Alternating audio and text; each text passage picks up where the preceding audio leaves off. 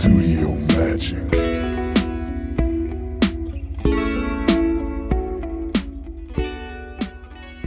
Hey guys, my name is Nick Powell. If you've not listened to this before, I basically take 5 minutes or less and I go through each day kind of a big thing that's on my mind, a big theme or lesson, and basically as I pursue trying to start my own business in music and kind of the struggles and pitfalls and things that, I end up meeting along the way. So I hope that this is educational or informative or just plain interesting for people who are listening. This morning, I'm struck again. I had a weekend of some.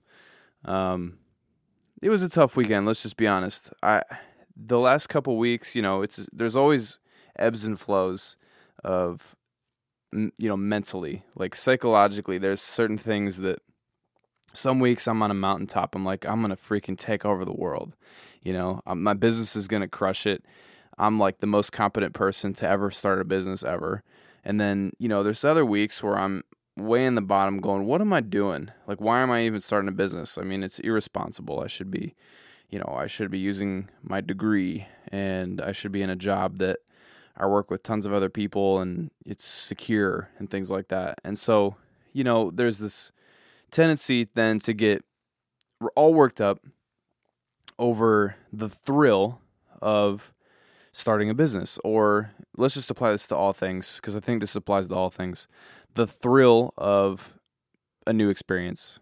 You want to make a new experience, you're chasing after a passion, and you want to make that new experience, that passionate goal, you want to feel like that all the time.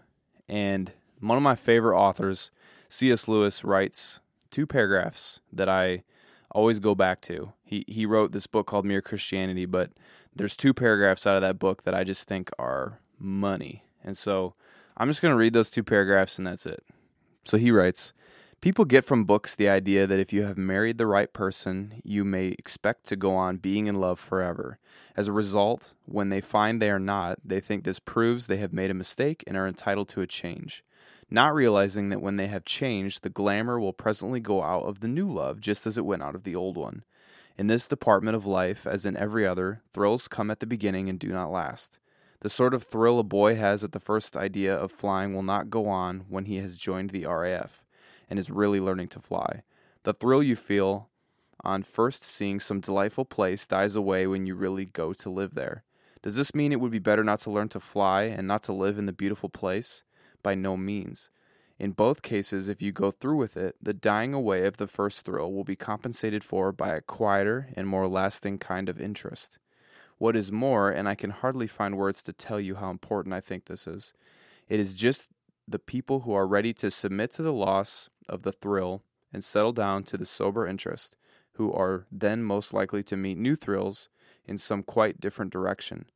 The man who has learned to fly and become a good pilot will suddenly discover music. The man who has settled down to live in the beauty spot will discover gardening.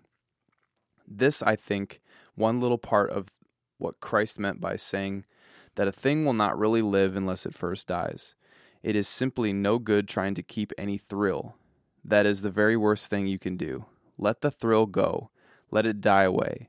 Go on through that period of death into the quieter interest and happiness that follow, and you will find you are living in a world of new thrills all the time. But if you decide to make thrills your regular diet and try to prolong them artificially, they will get weaker and weaker and fewer, and you will be a bored, delusioned old man for the rest of your life. It is because so few people understand this that you may find many middle-aged men and women maundering about their lost youth at the very age when new horizons ought to be appearing and new doors opening all round them.